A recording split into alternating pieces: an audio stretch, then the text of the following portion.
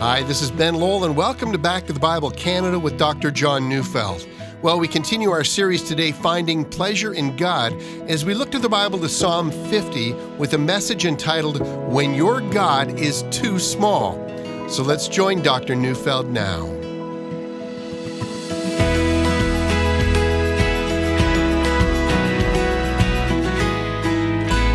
My dear colleague Phil Callaway tells an amusing story.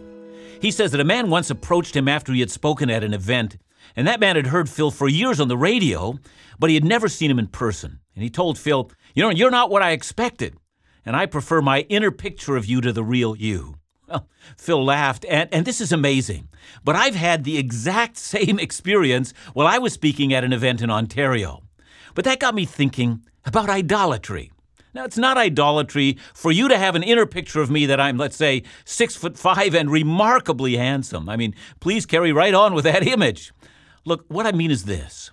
Both John 1:18 and 1 John 4:12 say the very same thing. No one has ever seen God. Now, if you don't know it yet, the reason for that is that there is, in fact, nothing to see. John 4:24 says, God is spirit. To be spirit is to be non-corporal. It means that he doesn't have a body as we do. His being, that is the being of God, is infinitely superior to our being. Now, how does one describe that? And the answer in the Bible is that the Bible uses images not to show us what God looks like, but rather to illustrate some of the attributes of God. And so when Psalm 63 calls God a strong tower, we're not to imagine that God looks like a watchtower on an ancient city. Consider all the images that are found in just one verse, Psalm 18, verse 2. The Lord is my rock and my fortress, my deliverer, my God, my rock in whom I take refuge, my shield, and the horn of my salvation, my stronghold. Again, not to belabor the point or to state the obvious, but please notice that God is not to be thought of as an ancient ram's horn, alerting armies to take up battle formations, or a warrior shield or a rock. See, all of these images present us with God as a protector of his own people, not an image of what God looks like. No, God doesn't look like a very big man or like a very big city wall. He is spirit. And that gets us back to the question of idolatry. Idolatry is conceiving of God other than he is. It is to misrepresent him.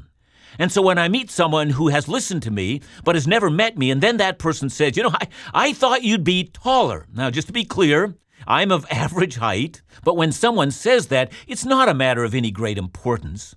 That's because frequently they apply an image to me that's really better than the real thing. But with God, whenever we form a false image of who he is, we never paint a flattering picture of God. What we imagine, either in our mind or in the images we make with physical hands, that image is always so vastly inferior to who he really is, that the image in our minds is an insult and a demeaning of him who is altogether holy. Now, this demeaning image that we envisage in our minds is often the image that so many of us live with. Some of us are disappointed with God, and rightly so. What we imagine as God is very disappointing. See, I have found that some people can't even read their Bible, and they're not paying attention because the false image of God remains firmly intact. Nothing changes. The idol remains. And so since during this week we're talking about finding God to be the treasure chest of holy joy, it shouldn't surprise any of us that delighting in God is confusing to idolaters. How can this substandard creation of their minds that they confusingly call God be the image of fascination and delight? Indeed, it can't. So for the next 3 days, I want us to consider one of my favorite psalms, and it's Psalm 50. The psalm is a psalm of Asaph, and Asaph, for our intents and purposes, was a worship leader in Israel. He was appointed by none other than King David himself. But rather than this psalm simply being a song of worship and praise, this psalm is a prophetic word. It's a prophetic word to a nation that not only doesn't prize God, but a nation that is idolatrous when it thinks about God. As we're going to see, many people in ancient Israel conceived of God as a needy God. Now, keep that in mind as we go on. See, I think it's possible to call this psalm, Psalm 50, a psalm about finding grace. This psalm is intended to turn things around. Instead of viewing God as needy, we are to see God as having no needs at all. Instead, it is not that God needs us. Rather, it's we who need God. And so a God who doesn't need us and finds no benefit in his relationship with us, nonetheless extends to us his grace. And that's what this psalm is all about. But as we read this psalm, you might wonder what this psalm, with its themes of judgment and condemnation, have to do with grace.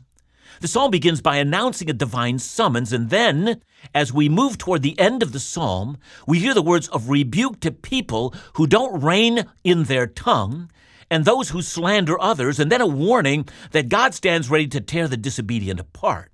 All of that kind of language makes us think that the last thing that we're reading about in this psalm is about finding grace. And yet this psalm really is about grace. We'll have to explore with a great deal of patience how it is that even the threats of God are an act of grace. Stay tuned, so much to talk about. Now, grace is unmerited favor. It's a favor from God that we have not earned or deserved. The Bible says that we're saved by grace through faith. It means our salvation came about without anything that we have done to merit it. We did not contribute to our salvation. We added nothing to it. We did not bring something that we had done to it. We didn't earn it. We received it entirely because of the kindness or the grace of God. Now, that's not just true of our salvation. It's true of everything. All good gifts come from God. Everything we have, from the brain in our heads to the muscles in our arms to the food that we've produced, ultimately came from God.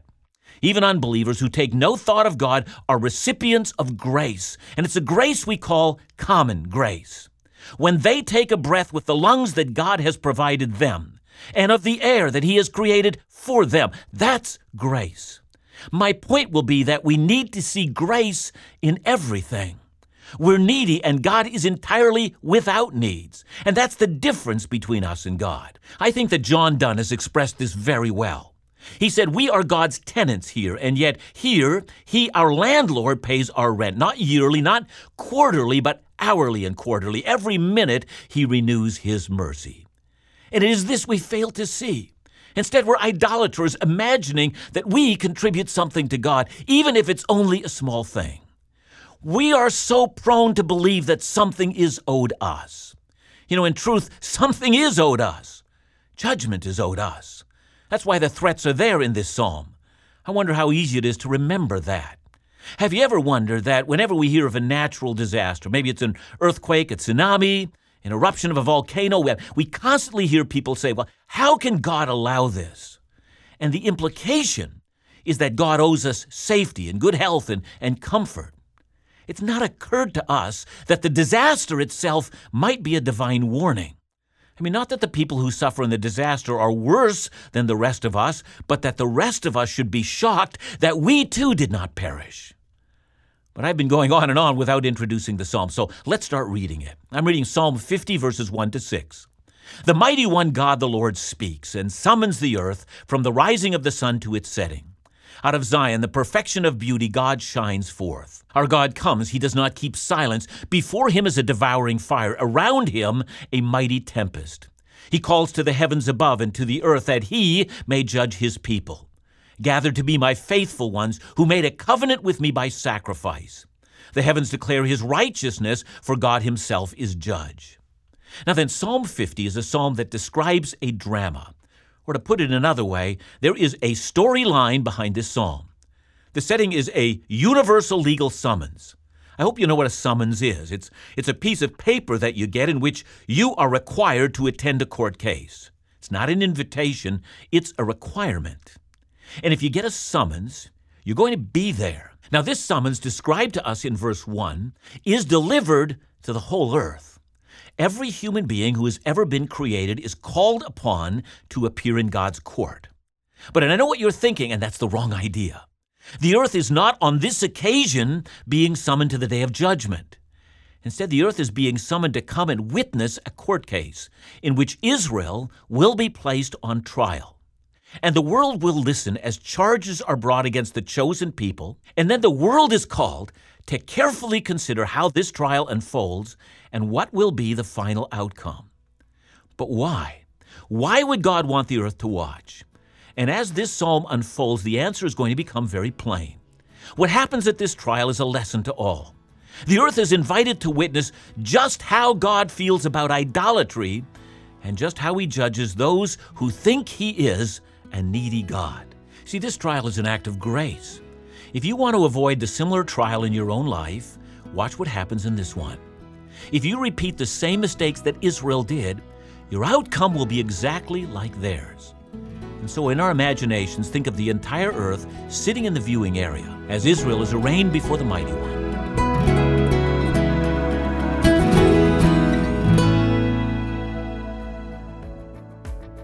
Have you heard Dr. John's latest series in the book of the Psalms, Finding Pleasure in God? Well, if you haven't, or if you'd like to hear it again, or you want to send it to a friend, we want to send Finding Pleasure in God on CD as our gift to you. We also want to include Dr. John's series on Psalm 42, To the King, accompanied by a limited edition illustration of Psalm 42 on a magnet for your kitchen, your office, or shop, all reminding you of God's faithfulness. These 3 ministry resources, all free as our gift. Finding Pleasure with God, To the King, and a limited edition Psalm 42 illustration on a magnet. To ask for your free gifts this month, or to offer a gift to support the ministries of Back to the Bible Canada, call us at 1-800-663-2425 or visit backtothebible.ca.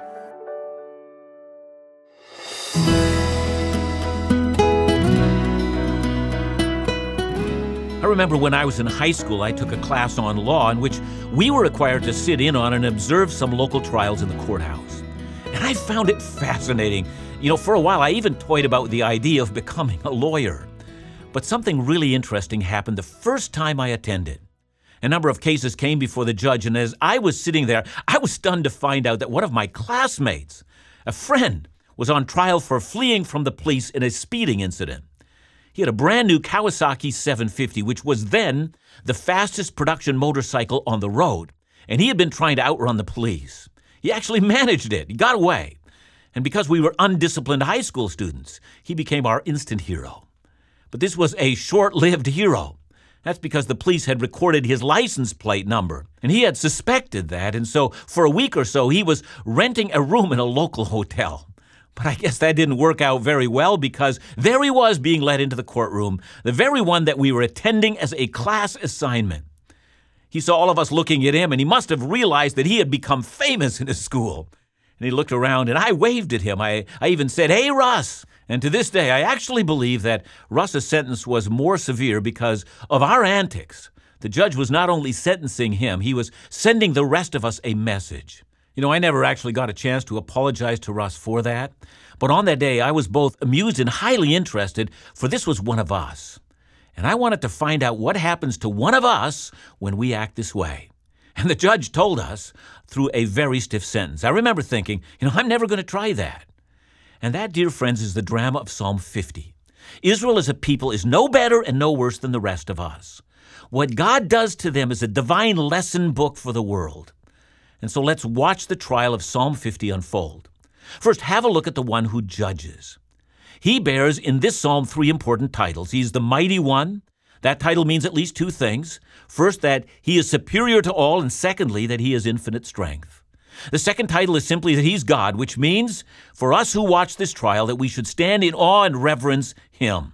And the third title is the name the Lord, or Yahweh, which speaks of his unchangeable nature. What he does, he always does. Nothing changes. That's why we need to pay attention. And after describing the summons, we're told that he comes out of Zion, that he is out of Jerusalem. We're reminded that the God who exists has chosen Jerusalem as his dwelling place.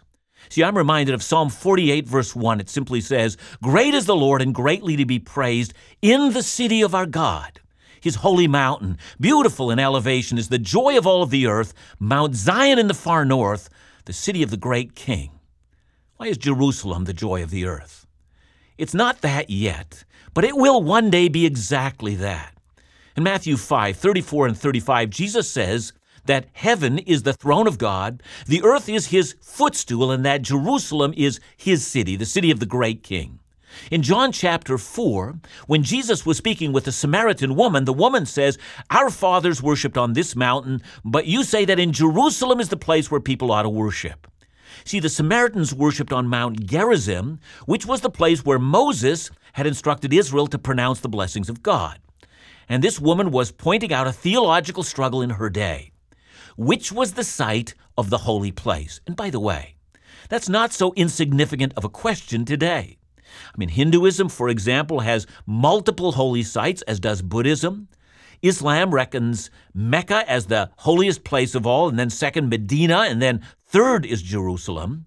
And Sikhism has Gurdwara with its golden temple. And as you know, holy places are jealously guarded, and a violation of them often results in widespread violence. So now, Jesus did tell the Samaritan woman that a time was coming when the location of the holy place would not be significant, but rather an hour is coming when true worshipers will worship in spirit and in truth. But even while he says that, he remarked that salvation is of the Jews, and Jesus even went so far as to tell the Samaritan woman that the Samaritans worshipped in error. He did affirm God's great and mighty works in Jerusalem. See, by summoning the whole earth to watch the trial against his people, God announces that he comes from Zion. Salvation is of the Jews. Theirs alone is the record of the Messiah. Grace came through the special revelation that began with Abraham, goes through Moses, finds its great vision through David, and ultimately leads to the Messiah. This is where grace is to be found. Now, before we look more closely at verses 4 and 5, let's skip ahead to verse 6. See, having declared himself the God who reigns from Jerusalem, verse 6 then adds, the heavens declare his righteousness, for God himself is judge. We have here the contrast between what has been called special and what has been called general revelation. See, special revelation is God's revelation of himself in Scripture, in the Bible. God's general revelation is God's revelation of himself in nature, in the creation. Now, Paul makes this point very forcefully in Romans chapter 1. There he argues that the whole world is accountable to God because invisible attributes, and by that he means the eternal power and divine nature of God, have been made known to everyone through God's handiwork in nature. See, if we did not actively work to suppress the truth about God, everyone would already understand that God eternally exists and that we owe him an eternal debt of gratitude. And this is where the theme of grace comes in. As we will see as we study Psalm 50 further, the main problem is that Israel thought they were doing sacrifices in the temple for God. That is, they thought that Yahweh, their God, was hungry, and they were feeding him through the sacrificial ritual, and that was idolatry. But the nations who were summoned to the trial of Israel's sin will, even though they don't know the story of God's special work through his chosen people, still know that this is wrong. After all, nature itself teaches us how dependent we are on the Creator.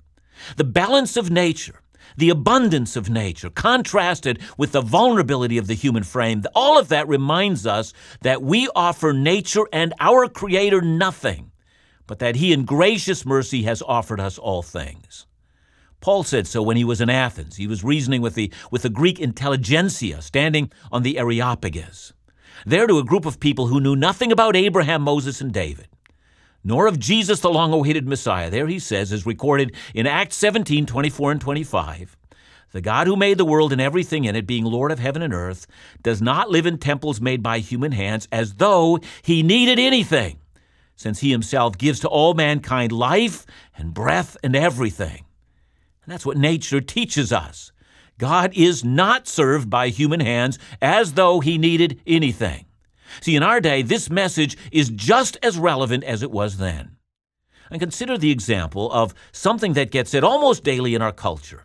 Save the planet, we say. Now, I have in this message no intention about discussing the issue of global warming, one way or the other.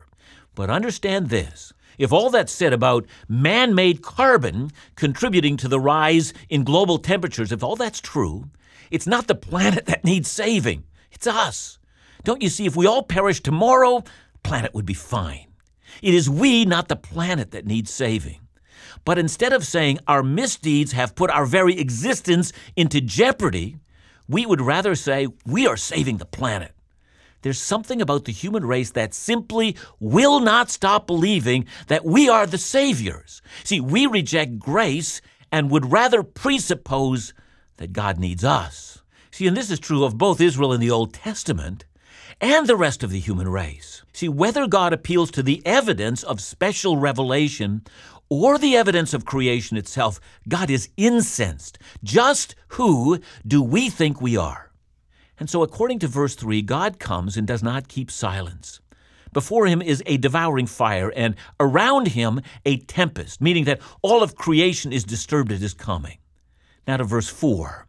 He calls to the heavens above and the earth that he may judge his people. And that's the great court case, the summons to all the inhabitants of the earth, but also the ones in heaven, that is, even among the angelic hosts. God will proclaim that he is being slandered by his chosen people who have made him out to be a needy God. And God will not sit silently while this happens. And now that the summons has been issued and men and angels are in the audience, verse 5 says, "Gather to me my faithful ones who made a covenant with me by sacrifice." To put that sentence in language we understand, bring the defendant into the courtroom. Bring Israel, the chosen people, to trial. And all of us breathlessly watch, because what God says to them, he will also say to us. So that's why you're going to want to keep on listening to Psalm 50. This psalm has so much to say about how to be right with a good God and how to find him, the object of our delight. Heavenly Father, I pray, continue to impress upon us the need to see you as you actually are. In Jesus' name we pray. Amen.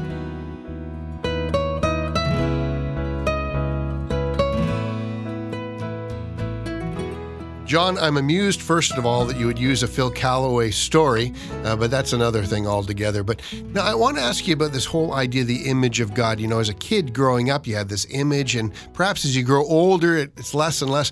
But is having a false image of God in our minds a real bad thing? Yeah, it is a very bad thing because it is idolatry. Whether we actually build it with our hands or simply carry it as an idol in our own hearts, it's a bad thing. God wants us to think about him in the way that he actually is. That's why the Bible is God's self-disclosure, his self-revelation. So when God speaks about himself, he wants us to pay attention and listen to what he tells us about himself and hold that image in our heart. So I think one of the things that we have to help children with is to help children not to carry an image of a man who's sitting on a throne with a big white beard, but we're going to have to help them to come to terms with God as he actually is. Thanks so much, John. And join us again tomorrow right here on Back to the Bible Canada, where we teach the Bible.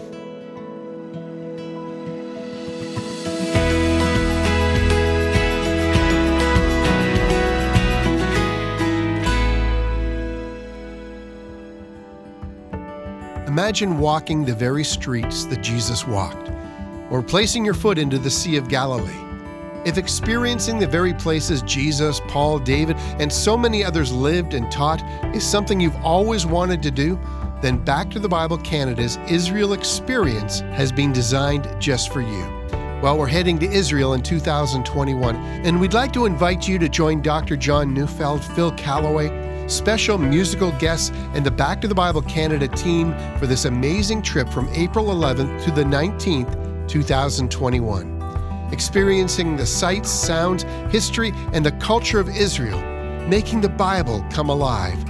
This is a life-changing trip that you won't want to miss, and you have plenty of time to prepare. So to learn more and register, call us at 1-800-663-2425 or visit us online at backtothebibletours.ca.